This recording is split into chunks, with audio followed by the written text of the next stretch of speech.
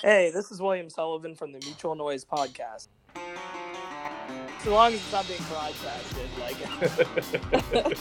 they'll be like, man, they don't have their shit together.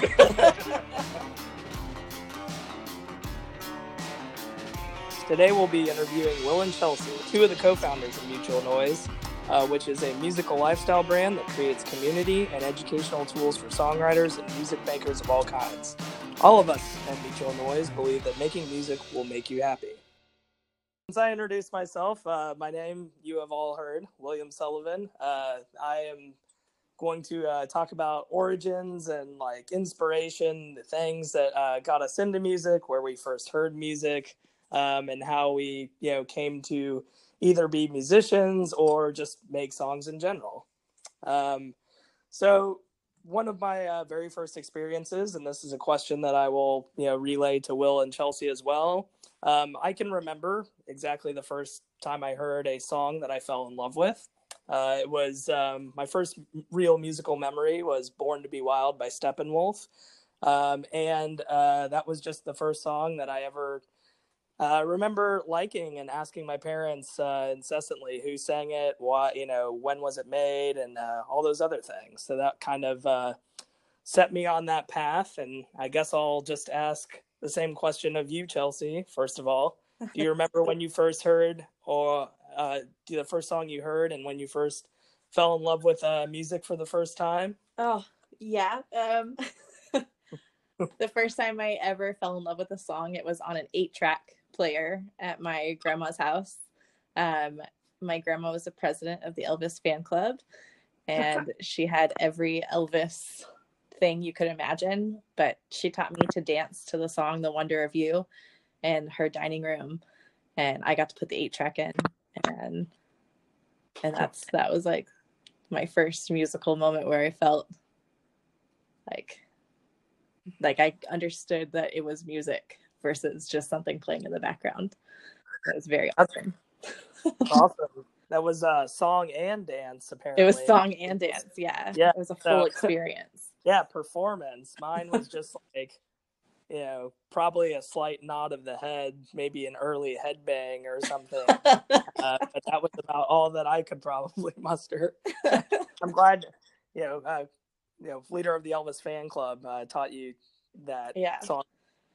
I mean, maybe I didn't really like it and she forced it on me. I don't know. But I remember thinking, this is good. This is good. This is good. Well, do you Will know any the other Will? Yeah. The two Wills of Mutual Noise. I know. Yeah, all right. I could be.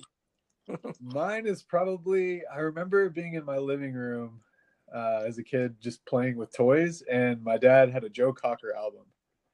Oh, nice. And it was, I don't remember what song it was. I just remember hearing his voice and really liking it because to me, at the time I would probably just be like, oh, it's like sloppier. But there's better words to describe it now that I'm an adult.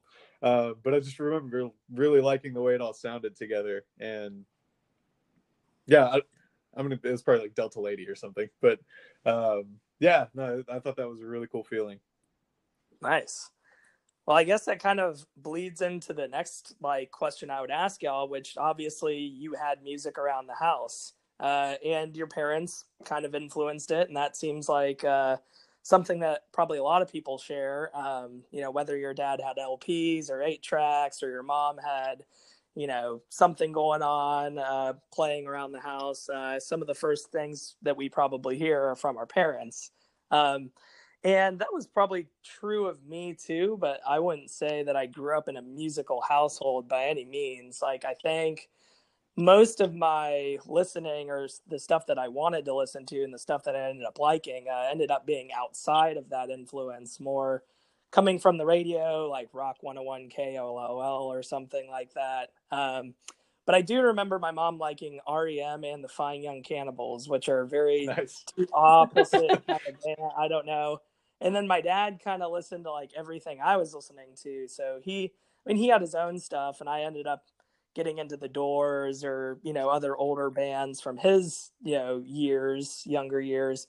But he would listen to the Smashing Pumpkins with me, or 311 or some, like kind of earlier, alternative and 90s bands. And I remember getting Nirvana CDs, and that was maybe a little too much. I think that was like explicit by like my parents' standards. So, but yeah, that was, so it seems like we all kind of had at least some sort of, parental influence as far as what we first heard and listened to. Which kind of also goes into my, it's part and parcel to the next question, which is anyone in your family musical? There is no one in my family that is musical. And so when I picked up a bass, like it was kind of without a paddle. And but my mom was nice enough to be like, okay, well, I'm giving you 6 months of lessons, and good friend John Trout wanted to play guitar. So it's like, we just took the same teacher and learned together. So how about awesome. you guys? I remember this. Yeah, I know, right? We were 14 years old, and I knew what bass was enough to know that it was in a band and not like anything else. But I was like, okay, at least we have a guitar and a bass. And then our other friend Jonathan Slaughter bought a pair of, or not a pair of drums, 2 drums. No. I He need bought 2 pairs of drums, please. Yeah, he got 2 djembes, and we started like some exploration music. No, it was no, he bought a drum kit, but he never really took to it as well as we did. But our teacher could play anything, so it was cool. So we kind of had a full band, even in our lessons, and that was a great way to learn. But yeah, no one in my family is musical. But it seems like there might be some music in y'all's. I don't know, Chelsea. Did anyone play an instrument in your family? Well, specifically, the third co-founder of this company is my uncle, who is a musical genius. Uncle Brent. Uncle Brent. Right. He is he's a jazz guitarist. I mean, he's an everything guitarist. He's phenomenal, and he's the one who bought me my first guitar when I was in high school, and changed my life. Mm-hmm. But when I was younger, I was always a musical kid. I mean, everything I did revolved around music in some way. My dad had a drum set in my grandma's house, I remember, but I don't remember him actually playing it. Kind of, I do. And then my grandma Leona, she played piano, so I started playing piano when I was in I think first grade or second grade, and yeah, and that's kind of as far as actually playing instruments. My grandpa always wants to play the guitar. He's like amazing. He's like a giant, big teddy bear and has baseball glove hands. So it's always been hard for him to hold a guitar. But yeah, that's like, I have a very small family. So my uncle but my family was crazy into music. I mean, I was the only kindergartner who was listening to Alice in Chains. I'm pretty sure. Oh, yeah. Regularly at home. I know, yeah, no, it's same. Dad and I listened to Alice in Chains as well. That was another one I thought to bring up, but yeah. But it sounds it sounds like at least if I mean you were exposed to people's playing and within your family and took even lessons early. But you mentioned your dad's drum kit. It's almost like at least you had a visual of like what that was. Like Yeah. I remember not even having like. I'll never forget when I didn't know what cymbals did in music. Like I always thought they were really, really loud, and like none of the songs I listened to, I was like, they aren't this loud. As a kid, like I had no idea, like what are they doing with those things that make a lot of noise? Oh my And god. it wasn't the drums. Like I thought the drums were cool, like toms and snares and all that, but cymbals, I was like, that's what the hell. It's funny because I played piano, which then led me to be a percussionist in middle school, in band, and then in symphony orchestra. And I have this really funny memory of I was supposed to play the cymbals, and I had broken all of my fingers, got smashed in a car door, and I was supposed to play the cymbals, like the crash cymbals, at the Christmas concert. But I had these bracelets. It's like a Brady Bunch episode. I had these like splints on all my fingers, and you have to hold them by these leather straps. That's amazing. There's actually, I mean, there's think of a few bass players that actually use like tools like that. Like they put like popsicle sticks on the end of their fingers to get like a slapping noise or something. You know, and I should have done that. I should have told them, so I'll just play the bass instead. yeah, that might have worked a little bit better. You're just innovative back in the Yeah. day. That's a sad story. But I mean, that's really cool. I mean, Tony Iommi from Black Sabbath. I mean, he had his fingers ripped off in a machine accident right before like he decided like this is the last day I'm going into work. Me and Black Sabbath and Ozzy and Geezer and all those guys are gonna start the greatest. At the time, they're probably just thinking blues band. But yeah, he was on a machine that he did not know how to use. And he decided, like, well, at lunch, he was like, all right, I'm just going to leave. But his mom was like, oh, no, Tony, you go back and you finish your day. Like, if you're going to quit, you're going to at least work the full day. Yeah, He goes exactly. back. Yeah, and Chops, I know, I did it terrible. Like, I was like, oh, man, I should do, like, an accent from Birmingham because that's where they're from. But I don't really know how to do a Brummie accent. They just really kind of elongate certain words, and yeah, I'm like, that's the only thing I know about that accent. But anyway, so he ended up losing his fingers in like a machine accident, or the tips of a few of his fingers. I forget exactly which ones, but of course he was devastated. He every time he tried to play guitar, even after it healed, it would hurt. And so some guy made him some sort of like fake fingers with he kind of fashioned them with like industrial glue and stuff. And then he down-tuned his guitar, which created like a darker sound. So it'd be easier to manipulate the strings. And anyway, yeah. So I had no idea about this story. That's nuts. Yeah. Black Sabbath, kind of, it's a lot of weird things kind of happen to make, them, sound the way they sound. Cause it was like, he down-tuned the strings to like make them easier to fret and stuff like that with his new kind of like prosthetic fingertips that he made. And he looked at Django Reinhardt, who I forget exactly why he was inspired to play, because I think he himself had like a similar issue. He only had use of like a few of his fingers or something like that, and he was able to play guitar masterfully. So yeah, there was a lot of things, but yeah, Tony Iommi of Black Sabbath, industrial accident, made Sabbath sound at least more down-tuned, Yeah. Oh, that's... But yeah, that's a total aside. What about? Yeah, I mean, if we're talking about like taking up our first instruments, you said, I said bass, Chelsea, you said piano. So Will, were you just singing karaoke into a mic or something? What was like, what were you doing? Well, my dad always had the guitars around. I didn't appreciate them at the time. He had a really nice Gibson Dove, or he still has it. And 1960 something, I don't know the exact year, but it's a 1960 something Fender Telecaster, like that banana colored one.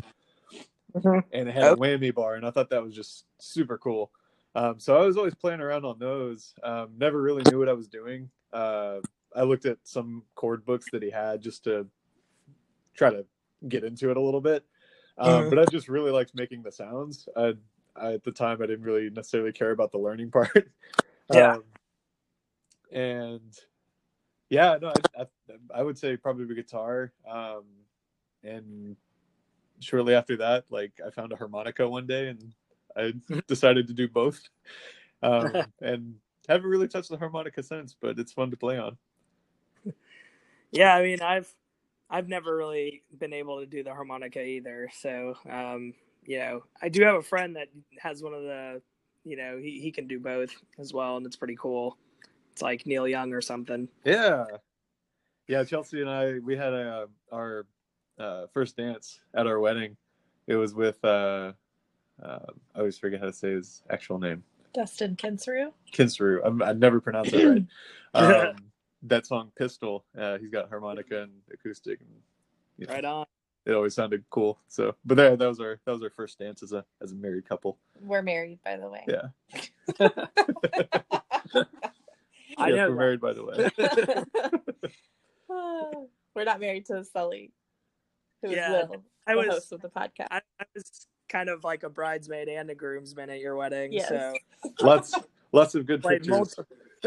played multiple parts. We need to put some of these pictures out with you in it, because you're hanging out in this barn with an Orioles jacket, and it's amazing. I know. I was. Well, I mean, and you mentioned something. I don't know. Earlier, Chelsea, you said something about your, like, I think it was your grandpa. You said baseball love or baseball glove. I didn't. Baseball glove hand. Okay, so like his hand was like Yeah, a he's got big baseball. mitts. Yeah, that's. I wanted to interrupt a little bit ago because I was like, I thought I heard baseball love, and I was like, what does that have to do with anything? And I was like, oh yeah, baseball glove. Like his hand was like a big mitt, or something. That could be cumbersome in playing an instrument. Yeah. Yeah, I bring that up because baseball fan. So I have and I have family in Frederick, Maryland, and Baltimore Orioles. And actually, it was kind of cold at y'all's wedding, so like I brought that jacket as a precautionary. It's a nice starter jacket with those big spaceman style materials, and it's puffy sleeves and all that. So yeah. Heck yeah. I totally forgot I wore that though. I'm glad you guys remembered because I totally forgot. Yeah, and I guess probably to tie this podcast a little closer to music with our wedding, we had some fun musical guests there. We hired an Elvis impersonator, right? And I don't know if you guys have not you guys as the people I'm talking to right now, but everybody who's listening to this, if you haven't heard of Shaky Graves, definitely go check him out. We got lucky and just happened to kind of know him when we lived in Austin, and he played our wedding, and then shortly after went off and got a lot bigger, and we probably couldn't afford him anymore, but he's dominating. Yeah, he's good. He's so definitely go check him out. Yeah, we had 3 different musical guests at our wedding: Elvis, Shaky Graves, and we had an amazing DJ, Carrie McGraw who was in Wild Child back then. And we like music. We like music, yeah. And at the time, right. we had already started creating what started Mutual Noise. Before that it was chord posters. We were just called 98 Chords, and we were making chord posters based on chord families for songwriters to be able to just quickly get inspiration. And that's what everything has been based from, because my uncle, the musical one in my family, he spent almost a decade curating all of these chords with his actual genius level mind. And he is no dum-dum. He is, yeah. And yeah, so we were already working on this project then, which was now 7 years ago. Yeah. Which feels sad to say. I know it can be it can be challenging. I mean, music, can take a while. Sometimes stuff comes real easily. I mean, but compiling all that stuff together, it's a really awesome tool to be able to have all those chords at your disposal, because like we've already kind of mentioned, sometimes we just see a chord book and don't know how they relate all together. And like in my case, I mean, playing bass, which and all bass players I think should do this, and we get into this whole thing of why I think bass players from the 60s and 70s were the best another time, but it's just like they knew chords, and they knew all the notes to play within them, not just the scales or the root notes or the octaves or anything. And so I remember as a wanting to just kind of be better and faster and play certain things. I was very riff focused, and Steve Harris is a wonderful bass player from Iron Maiden, but he does a lot of roots and octaves and maybe not every single chordal note that you need. And so it was I mean, having a tool like that can kind of open up your playing, whereas I'm just writing the Trooper over and over and over again, that same riff, Nice. but yeah, I mean, that's I guess tying into that, learning an instrument, do you think it was difficult, or I mean, some parts of it were, of course, but did you have a natural sort of knack for it in some way? You could kind of pick up a guitar and sort of say, at least I kind of have a handle on this? I'll go first. It was actually pretty natural for me. I don't think a lot of people know it, because what's not natural for me is to play an instrument in front of people. Mm-hmm. Right. I have a real issue. Like, the moment people are around, my hands kind of lock up, and it's weird. But I have extremely long fingers, and piano came really naturally to me in the beginning, and kind of all of it did. I just have a stage fright issue, and the stage fright could be like, my mom's in her bedroom. She might hear me playing, and I get nervous, which is something I'm trying to overcome now. But yeah, and I've always been very good at like sight reading, and reading music that came naturally for me also, which is probably the opposite of Will. Oh yeah, I don't know if it necessarily came natural to like play anything. And still to this day, I just like making, beats and sounds, and making it sound good. And I don't know, there was like a chunk of time in college where I was a super cool guy and never went out, because my best friend and roommate, he had a keyboard, and they would all go out, and I'm like, ooh, I'm gonna play around with this for hours, and like I would sink in and try to replicate like Explosions in the Sky or Godspeed You Black Emperor type songs, and just I don't know, it was fun to me. I didn't always necessarily know what I was playing. I just liked the way it sounded.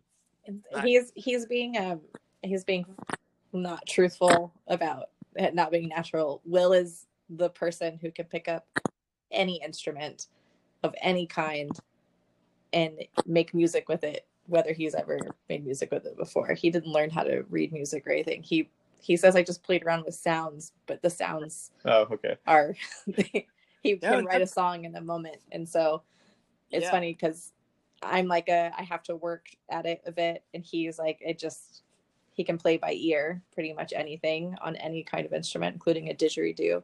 And my uncle is very theory focused, and you, Sully, I feel like are very good at changing in between instruments. So I imagine it must come naturally to you. I mean, in ways, and like there is a bit of my like I suppose maybe I shouldn't use the word envy, but like it's almost like I do envy those who can kind of like take sounds and or the sounds that they want to hear, for instance, like saying you just wanted to be like Godspeed You Black Emperor or something, and being able to figure that out and make that happen. I would say that between instruments, I have been pretty good, in the sense that I think playing bass sort of helped me to sort of, go in between, because then when I got a guitar, I was like, all right, well, there's 2 new strings now, and now I play more chords, but I already have some of the technique from bass, so now I can play fingerstyle. Oh, like Für Elise from Beethoven's not that hard, like I would, so I kind of had that.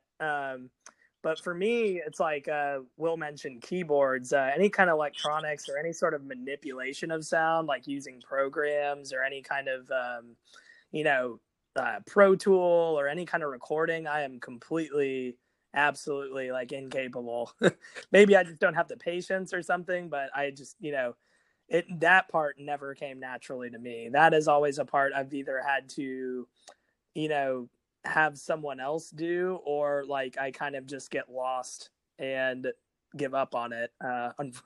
But I do remember in his studio recently, Maurice, one of our good friends, in his band Blues Funeral, they, I love this instrument called the Mellotron. They wanted more of it. They had it. Maurice had written Mellotron parts for this song. And why did they ask me at the studio? Like, I was just hanging out.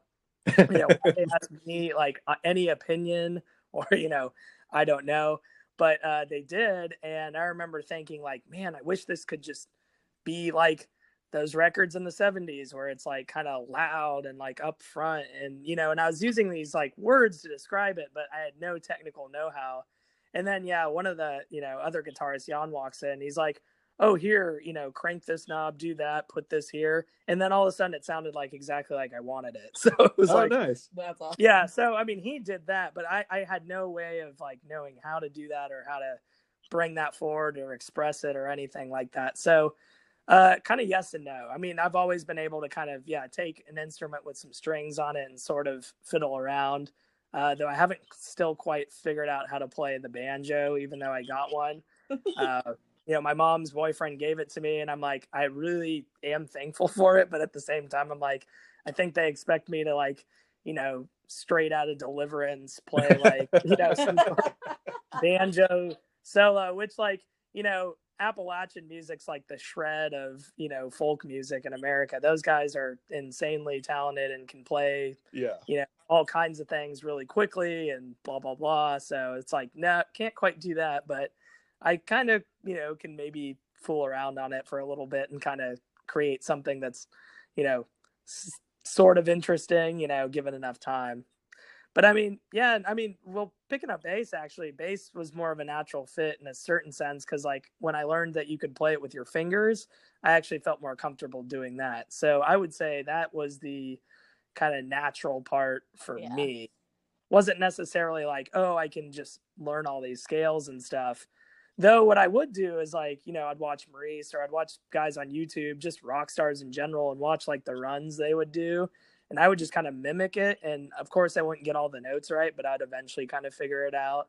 And so like I kind of used a little bit of my, ear to be like, oh, this is how this goes together. And this is how this fits in. And yeah, cause I was a terrible student. I mean, I was, I have books full of notes and theory and, chord, all that. And I've seemed to have forgotten a lot of it over the years because I haven't practiced it, but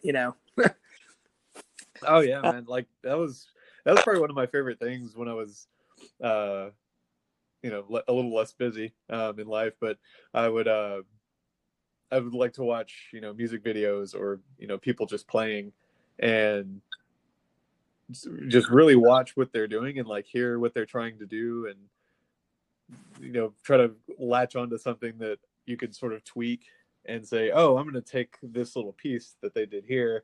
Right. Because I really like that idea and I'm going to, make this whole other thing out of it. And that was always fun for me. No, it's like, same thing, like learning how to do like a pinch harmonic, like, on bass, that's a lot, it's not quite the same. So I was like, on a guitar, I was like, oh, what do they do? And I just remember like Zakk Wylde really like just wiggling the hell out of a string. I was like, all right, well, I know harmonics, like when you, hit the, string and like kind of mute it, but not totally mute it, let it ring out, but the harmonic pitch, that's what that is. And so now I'm just going to like do that and then really quickly bend it or something. And maybe it'll make that sound. And eventually, it ended up doing it. And I was like, oh, that's how you do that move. And now I'm like the most annoying guitarist in the world because I'm just going to go harmonics all day. It's like when you first learn how to palm mute or something, you're like, it's just like, I'm just going to create the chunkiest, like, riffs ever. And that's all I'm going to do.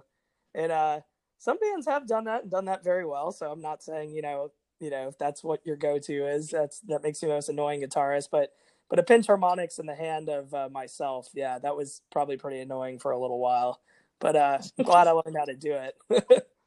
Yeah, my a friend back in high school, he's the first friend that I had that had a half stack, and I don't know what pedal he had, just some nasty distortion, and I was playing around on his rig, and he let me just crank it up and like palm mute. Yeah. I just felt so tough. Like, oh yeah, you do. It's like I could feel my beard growing. Yeah. It's like I totally feel the whole like hardcore breakdown ad nauseum, exactly. like Madball, Cro-Mags kind of like, that's I still love it. I still throw on Quarrel or something. It's like, I wanna feel tough. I wanna do that. You can't not do the chugga chugga. Yeah. Yeah. Or if you talk to, we keep mentioning this guy Maurice. His last name is, he's like part Swiss German, so Eggenschweiler. So the Eggman, Egg Boy, we call him like all sorts of things. We'll have But him on the one thing that podcast one day. he likes to do, yeah, we'll have to get him on. But we like to make sounds of like that really like pig squealy death metal. Like we go E G G G E G G. Like basically just say egg over it or spell out egg over it. And that's like what that really crunchy riffing sounds like. Oh my gosh, I love it. Yeah. Ouija, squeegee, squeegee, EGG. That's kind of like the three noises in those types of bands. That's awesome. Yeah, so man. I don't remember what the question was. Yeah, it was basically it was music difficult for you, Okay. And so basically we just kind of extrapolated on that. But I guess the thing, kind of reeling in the years. Yeah, that was I forget who sings that song. Has a great guitar part. Yeah, how we talk about the busyness of life and stuff like that, and so I guess, your love for music probably never fades, but I think with some people it kind of does in a way. We all have our like favorites and kind of, I like music from the 90s because that's when I grew up, or that's my favorite. But I guess how have you maintained your love for music over the years? Because many people, I don't think, explore new music past a certain age and place, but you guys seem to sort of keep up with stuff that's going on and, things like that. And how does that work for y'all? I think that we honestly got really lucky because we're friends with people like you and lots of other music focused people.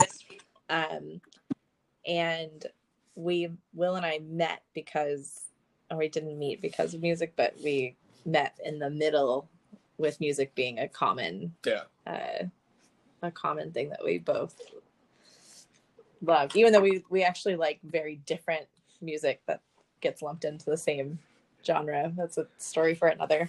It's like very we're gonna talk niche jokes. We can have lots of niche jokes on here. No, we won't do that.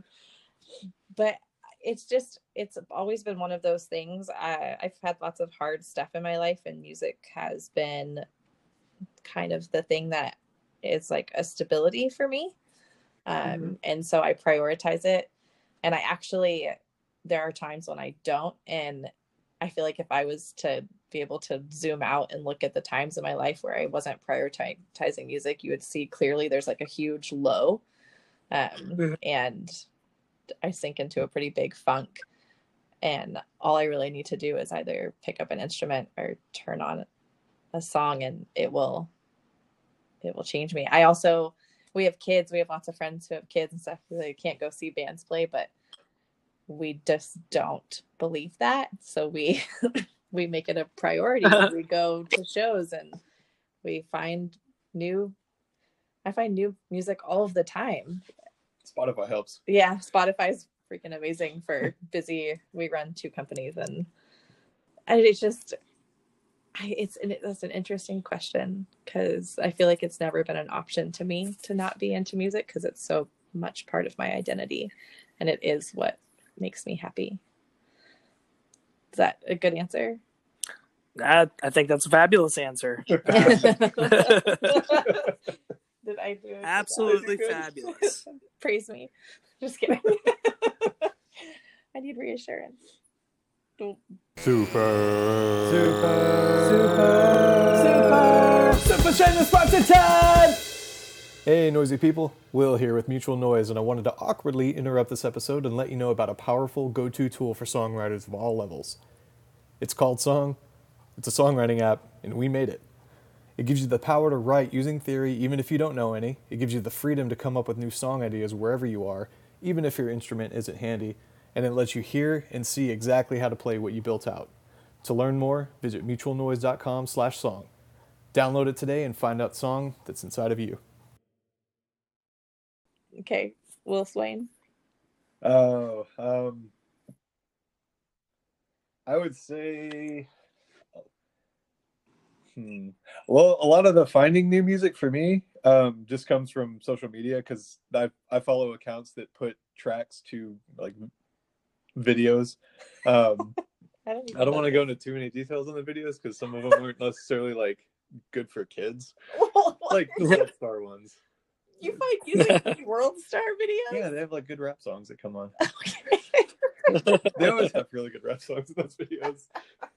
You're blowing my mind. But there's like fighting and stuff, so I don't really want to talk about it too much. But yeah, I don't know. It's a thing. it's all right. But yeah, no, we find music unlikely. There's certain areas where I can go to find good new music. I've got my standbys for if I just need to do a certain activity, like if I'm just heads down in design. Like I've got, certain bands that I put on. If I'm, feeling spicy and wanting to just drive around for a bit and listen to new music, then, Spotify Discover seems to send stuff my way pretty well. Yeah. We also run a music company for songwriters, which helps us continue.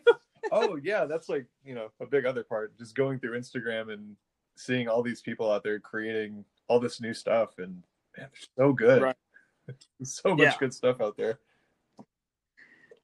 Yeah, that's the other thing. Is just like I almost don't understand how people could not listen to stuff, because there is so many different avenues and ways to hear music now. And without going into like the history of everything, but it's like, yeah, I mean, basically if you want to know if like something like Dungeon Synth exists out there, yeah, you can search Bandcamp for that, or and there's a playlist of like Dungeon Synth. It's like a real thing. So if you're out, you're wanting to know what that sounds like, you're intrigued, I promise you there's playlists. The other thing too is to me, music is a way of having community, and every single person that in the world listens to music. Like I can think of a bunch of things that we don't have in common besides like everybody breathes and everybody hears music in some way. And I feel like I naturally want to be around people, and music is the way to have a conversation with somebody, even if you don't agree on anything. And I'm like there's a community of people who like Dungeon Synth. Like, what in the world? And that's like true. It's there are literally dozens of us. There are dozens of us. to quote Tobias Funke from Arrested Development.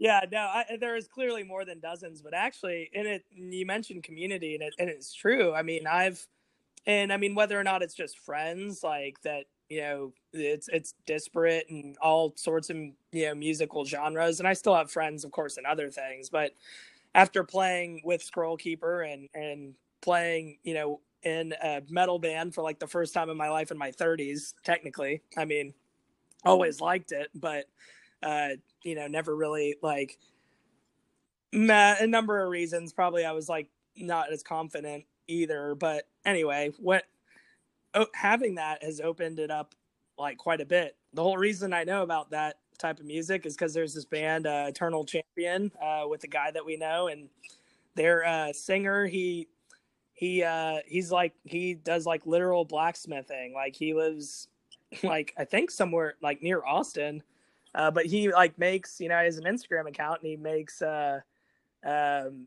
swords and different like pendants and different That's stuff. amazing. Awesome. And anyway, he's really into like these really high fantasy books and stuff, which I'm not. I mean, I'm like still stuck on Lord of the Rings. That's like about as high fantasy as I go. But no, he's just really into all that stuff, and this music is like based like on this kind of like austere sort of like, if you were creating ambient music for Dungeons and Dragons, like this is what it would sound like or something. And it's just kind of, so like, I know from that community, like this little thing that they like to do with just synths, basically, they are metal dudes, but they are making, this kind of like, I don't know. It'd be like some artist making chill wave stuff or something. It's like, nah, you play in some like punk band, but all of a sudden, like you're gonna make this,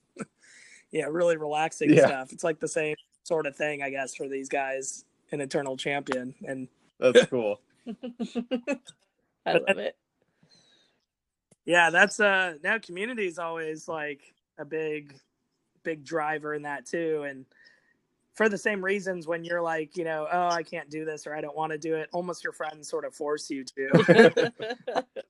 With Scroll Keeper, I mean, I know my initiation into that was kind of like, I think it was at a Queensryche show. It was really in our friend Jan, who I mentioned earlier, who helped, on the more technical side of their album, like putting the Mellotrons up that I mentioned. Him and I, got to a little drinking, and he told Justin that I play bass, and then he was like, all right, we'll try out tomorrow. And I was like, yeah, sure.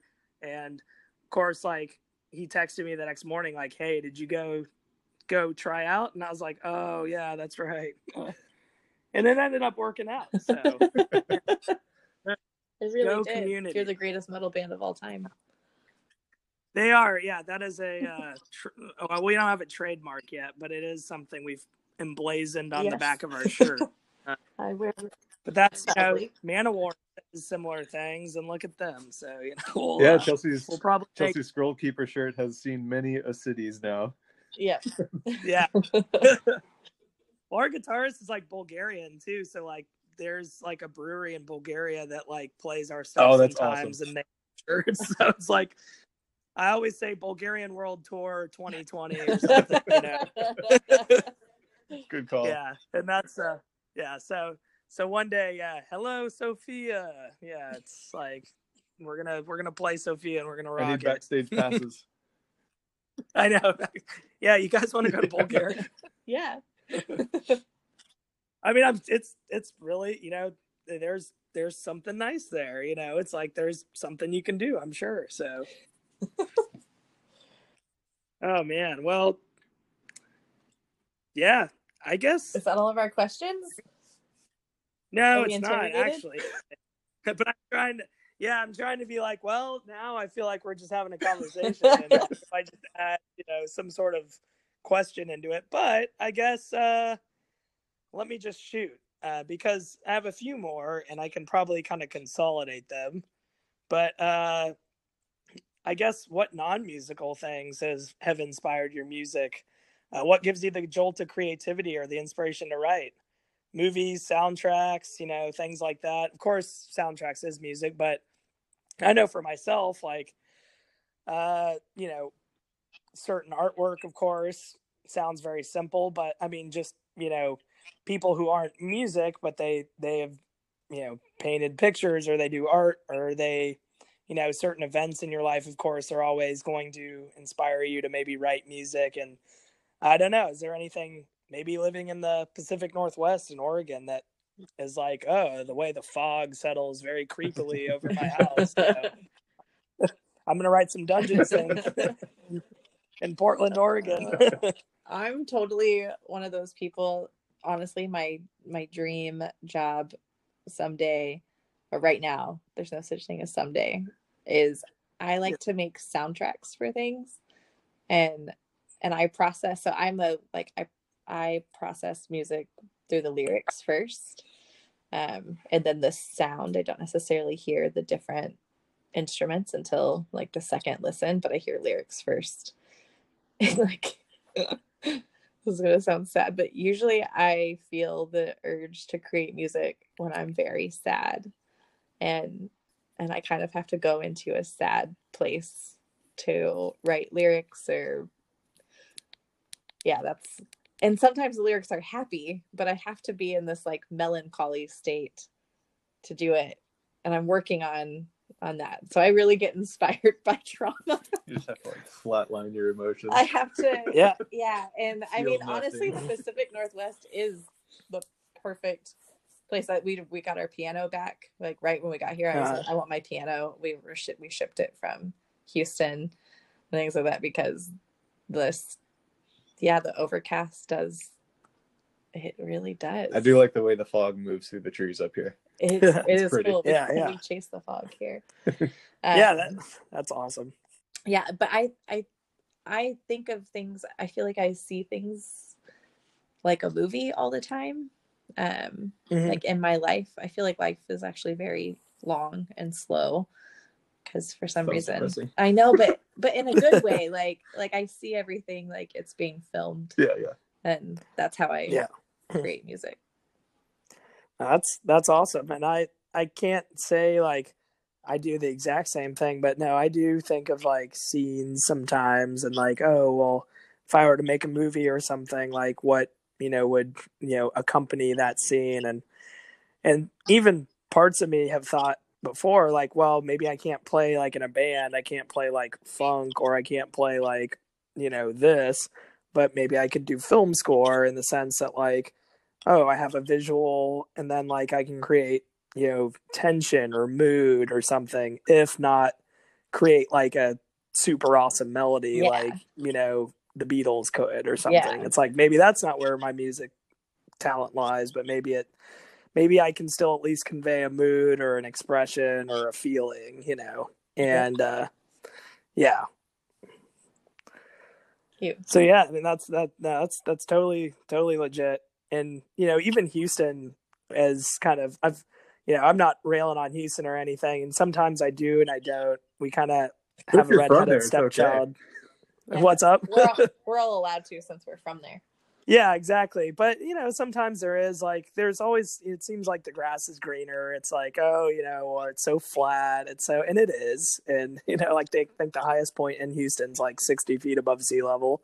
And the lowest point's like either at or below. So it's like, the grass there's is literally greener. Yeah. Oregon. But the cool thing there is like, in Houston, of course, being as expansive as it is, and I guess close, it's sort of on the crux of a lot of different things. It's like you've got like East Texas, like if you go north, even in the Heights, there's like tall pine trees and conifers. But if you go like to downtown, it's like there's a big muddy bayou. It's like there's all sorts of landscape. It's like the convergence of like coastal plain and like not hill country, but like the hills of East Texas and those green forests and all that stuff. And I'm like, yeah, there's something about the sprawl that can, kind of also make you want to write music, you need to write a song about this. The convergence of coastal plains and all of us native coastal plains and conifers. Coastal plains and conifers. There you go. Oh my gosh. No, well, and that's what I've thought is like sometimes I feel like, oh, well, if I ever write music, maybe it'll have to be about like nature, like specifically, like not even in a poetic sense. Like I'm going to be like, talking very specifically about like terraform and like, sort of like landforms and all that stuff. And it's like, this will be pretty boring to listen to. It's like a lecture with someone playing guitar. Somebody That's not what I wanted. Yeah, someone might like it. This is the geography portion of our podcast. Go to elementary schools. Right. Okay, well, Swain. Very layman's geography. Your answer? My answer. Yeah, for what inspires you to? Outside of music, so music or what inspires me to write that's not music. Just things that happen, I guess. Very detailed. I know. That's my answer. I'm just kidding. Things that happen. That's okay. No, yeah, just moments in life, things you see, things you do, things that happen to you. Will writes the instrument parts and not so much like Chelsea is like very much into the lyrics first. I'm total opposite. Like I still don't know the lyrics to some of my favorite songs because I just like the way they sound.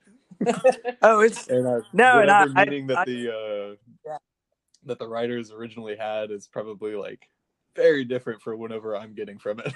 He sings the song "The Gardener" to our daughter to sleep for a very long time, which is about he knows the words but he doesn't know what they're. I never really thought about him. I like the way it sounded, and I was singing it to Leona to put her to sleep one night, and Chelsea's just laughing at me. I'm like, "What are you laughing at?" After I got her down finally, and she's like, have you ever actually like paid attention to the words in that song? I'm like, not really. She's like, he's basically just like burying her suitors. It's a song about the dad murdering any guy who dates his daughter. Wow. So I'm like, I'm gonna sing that to her for her wedding. The Odyssey. That's awesome. No, and I that's and I'm with Will on that. Like, mostly I just like how things sound, and like there's really no particular reason why I like certain lyrics sometimes, but I do sometimes get on the Chelsea side of things where like, oh, that speaks to me, and that's, I understand the lyrics and I like what they said and blah blah blah. But yeah, a lot of the times, I mean, unless it's like Rush, for some reason I know a ton of Rush lyrics. I think we can all agree. But that's there. just because Yeah. Geddy Lee is just just yowling them, and like I guess you can't forget someone who's talking about like subdivisions or yeah, or like airport call signals. You're just like, this is strange. It's somehow really melodic and poppy and fun and hard rock and almost metal at the same time and technical, and yet these lyrics, like, yeah, it's amazing. Can we interview Geddy Lee on this? I know. Oh, I hope he'll be on episode 2. Actually, I mean, from what I've seen, I mean, Rush is pretty I think the most fan friendly guy is probably Alex, their guitarist. He's been on like Trailer Park Boys episodes, and he's done like, I don't know. I kind of see him interacting the most as far as like, doing the fun stuff. But they seem like a fun group. They're just like kind of guys who don't really take themselves seriously, and that's kind of refreshing to watch. That's awesome. For a band who's been around for over 40 years, and stuff like that. But yeah, I mean, lyrics are like kind of secondary for me, some, in many ways, but there are things that I latch on to, and like, like I said, Rush, that I know more of their songs probably than a lot of other bands lyrically. But lyrically, I probably know most Garth Brooks songs. Hey, that works too. I mean, I have like I've tried so hard. Well, maybe not so hard, but I've maybe not so hard. I've tried to be open to country, and it's just like, I respect the art form. I respect a lot of the people who play it, like, and especially because being on the instrumental side of things, like, actually country, they're still bands for the most part, whether it's like poppy or whatever, it's like, they still got guys that can play. Yeah. Like, I respect that. Totally dig it. All those guys are great musicians. It's just somehow, and I think it's the subject matter and the sounds. It's just like, that just doesn't gel with me as much. Somehow, some way. But yeah. Did Chelsea ever send you Tyler Childers? No. You might like him. No idea who that is. I think you'll like it. Actually, I will say I liked I mean, like, as far as bigger names, and like, I'm late to the game. Well, maybe not late, but like, I know Chris Stapleton. Like, he's really awesome. But that guy has soul in his voice. Yeah. Like, there's other things about Got his a good voice. delivery and the music he plays that I know it's country, but there's also like a lot of other things going on. Yep. I like that. Sturgill Simpson, of course, is kind of the more like, he's kind of wild as far as country goes too. That's not to say I don't like some like rambunctious, like knee slapping, like blues or like honky tonk. Like, I think that's another thing. It's like country in general, like maybe not, but like someone says honky tonk, I'm like, yeehaw. I want to like, and yeah, and actually, and it comes out in other ways too, because like even the band Yes, for instance, like obviously not country, but Steve Howe, their guitar player, so many country licks within like a progressive rock band. Like, there is like, that guy is like, in the middle of like a Yes song about like marlins flying out of the sky or something, some sort of weird like progressive lyrics. It's just like, but yeah, in the background you can hear Steve Howe going like, doing little like country licks and stuff. No, I'm serious. Like, I've even talked to other guitarists about it, and they're like, yeah. And guys who know more than me, so like, I'm right. Yeah, so, what I'm right. Yeah, and they're like, nah, dude, you're right. Like, he's playing like countrified, like progressive rock. So And it's just, yeah, it's like he just has a kind of knack and a style that I recognize, like, is like, oh yeah, you're doing all this other stuff and these are rock riffs or these are jazz things. And, but it's like, nah, there's like a twang of country in there all the time. And so, yeah. Anyway, I'm going to finish up with, I think, this question. So have you ever felt a kinship to the players of a certain band or group? For example, have you ever heard a song and said, man, I would have written the same thing, or learned a song and it just felt so effortless and easy to play because it felt so right to you, you know? Oh my gosh. This is like me all of the time. I don't even know how I would pick one thing, but I feel that, but I think it's because I'm a lyrics person. Are you talking about playing songs, or just when you hear it, you're just like, oh yeah? It's just, I just feeling a certain kinship for, like, there's certain players, for instance, that even though like I'm super inspired by, like, say Geddy Lee from Rush, like I can't play like him. I just don't, he's on another level, you know, I don't know what it is. But there's other guys like the band Opeth, like Swedish, you know, progressive, sometimes death metal, not quite anymore, but used to be anyway. Like their primary guy, Michael Okerfeldt, like the way he writes riffs and how he plays, I just, for some reason it's not like it's super easy stuff, but it comes more naturally to me than like Geddy Lee's stuff. You know, it's just, you have a certain kinship or you feel a certain way like towards a band that, like, you hear that song or you learn how to play that song and you're like, oh man, I should have written this. I could have written that. I gotcha. You know, it's like, this is how I like, you know, this is how I write stuff or something. I don't know. It's kind of an odd question, maybe. For me, lyrically, there's a band called Sleeping at Last, and actually the entire way that he composes music with putting together different pieces of not just instruments, but noise and things. That's exactly how, when I start thinking of a song that I want to write, I don't think of it.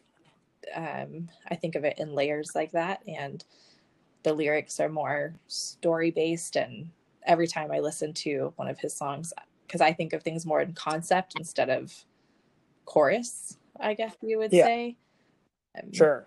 And I there's quite a few bands like that for me that I'm like, if I was to write an entire album, this is exactly how I would do it. So whenever I think of learning it, and I can always tell, because songs like that, when I feel like a kinship to it, I can hear how I would play it on piano in my head. And and I'm not a play by ear person.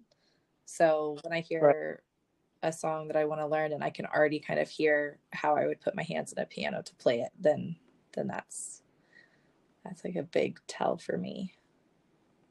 Nice. Yeah. I think I would probably, I'm going to answer it two ways, I think. Like, because if I'm playing, I remember like instances of learning a song that I liked and it just clicking. Like, there's a couple Counting Crows songs, like Incubus, that Pardon Me acoustic one. I really like the way it sounded, and like I went to go try to play it and it just clicked. But listening to music, there's, you know, obviously a handful of bands that I'm assuming the feeling is almost like really comforting because it just makes sense to you as you're hearing it. It's like, oh yeah, this, if I were to be in this band, this is, you know, there's a chance that I could put something out that's, you know, that has this vibe or this sound or something like that. Right. Right. Yeah, there's definitely bands that I'll listen to that just get me in that type of mood. Like Mandolin Orange is a big one right now for me. I haven't found a bad song by them yet. I like all the stuff they put out. There's, you know, it's probably a long list of bands that I could just feel comfortable listening to. I don't know. I just remembered, it just came into my head. I remember sitting in my room when I had just gotten an electric guitar for my 16th birthday. And I learned how to play So Strange I Remember You by Thrice. And it was way above my pay grade as a guitarist at the time, but I played it within like 10 minutes. I had learned the Yeah. entire thing. And it's funny because like with others, it's like definitely that style of song that I was Yeah. talking about earlier. But like I can still Right. hear it. Like I remember the feeling of just saying like I nailed this. Yeah. So awesome. No, that's exactly what I mean. Like when you just, you know, pick up something and it's so like fluid and effortless almost, you know, because, and it may just, you know, be because it's that good of a song or something, and maybe everyone can do that, but I almost feel like it's like there's certain things that we can do, and we have a kinship or a, you know, sort of a connection with that artist that like makes it that way. I mentioned, on guitar earlier, like Fur Elise, like not saying I have any kinship towards Beethoven, but it's like that little etude thing, so easy for me to play. And like, I understood it like immediately, like when it was being played. So it's like, yeah, stuff like that. That's really all that question was asking for sure. It's like, you know, just, you know, when you picked up or when you heard this and you thought to play it and you're like, yeah, this is almost scary because I feel like I would make that chord change or I would do this, you know. I love that. Like that made me think. I really Yeah. like that was a good question. I like that question. You'd ask that question for everyone. Yeah, in the interview. That question is officially out for anybody who listens to this. Hit us up on at Mutual Noise Instagram. Yeah. We want to know. Hell yeah. I want to know. All right. Yeah, yeah, that's because I, you know, and these are the kinds of things that like, you know, kind of get me into, because I always feel like, oh, well, you know, even if it's a super technical player, like I'd like to ask Geddy Lee, a guy I can't seem to crack any of his riffs, like, who do you have a kinship for? Yeah. You know? And he's like, Dolly Parton. And I'm like, good, me too. Great. We can play Dolly Parton stuff together. Love Dolly I Parton. know. Will does love Yeah. Dolly Parton a lot. Chelsea love got Dolly me tickets to go see Dolly Parton when she came to Austin, and it was amazing. She Yeah. was like a tiny floating angel on the stage. Yeah, she was so sparkly. She's sweet. She is cool. And as a guy who kind of decried country I earlier, know. I mean, you know, Dolly's an exception. No, you don't get to say that now. Yeah. How dare you? You sit outside while Dolly Yeah. plays. Yeah, exactly. Porter Wagner I'm on would the not approve. Man, this is good. Thank you for doing this. Yeah. I'm excited to see where this goes. I feel like whoever listens to this just listen to like a phone conversation we all had. Or Yeah. just us hanging out. Yeah, I mean, this is amazing. we were pretty good for the first 20 minutes. I think we maybe trailed off, and but there's pieces. You know, there's good stuff Yeah. in here. It's okay. Yeah, It's a good get to know you. This is episode. who runs this company. So I Yeah. mean, I feel like you get to know us. We didn't talk about how hardcore I am yet, but you know that'll come in later episodes. Well, yeah, later episodes we're gonna talk about how hardcore we are. You know? Everybody get your list for How- best breakdowns ready. Yeah. Yeah, how many times I've pulled a muscle because I'm old and a mosh pit or something. Like, yeah, exactly. Oh my gosh.